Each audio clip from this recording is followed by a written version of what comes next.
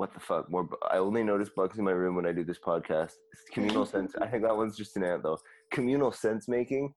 But maybe that's what this person is doing. They're trying to like think through some things, Right. and I'm assuming some sort of nefarious power grab leveraging identity. Yeah, I don't know if it's necessarily like maybe they don't mean it to be a power grab. Maybe like they've just been because I think a lot of times um when you enter a new community, like let's say you just become a leftist and then you see like there's some sort of orthodoxies and then you just kind of jump on them and you're like, okay, yeah, I guess I have to believe this.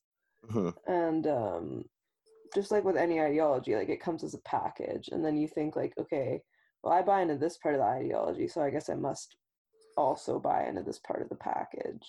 Mhm. Um, and so I think, it's possible that people they might not even think they're doing a power grab. They might just think they're just riding out part of the ideology that they have bought into before.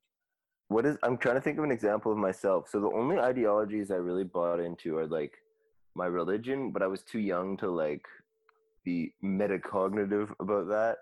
And Religion's a perfect example.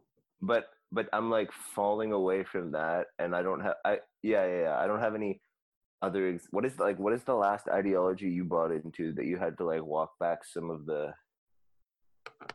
things that you found in that trash I can? guess I guess not ideology per se, but communities.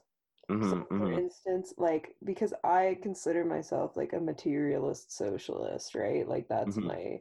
my standpoint. But I when I've joined leftist communities, not everybody buys into that kind of leftism, right? Like some people are more culturally left and they don't really focus on like economic materialism as much, Mhm. and I've been a bit critical of that.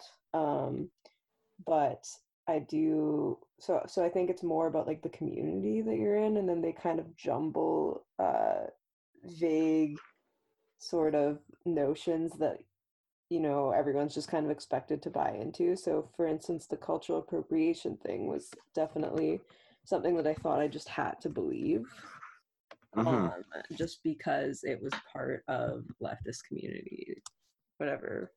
So, do you have an evolution of your thinking of social cultural appropriation?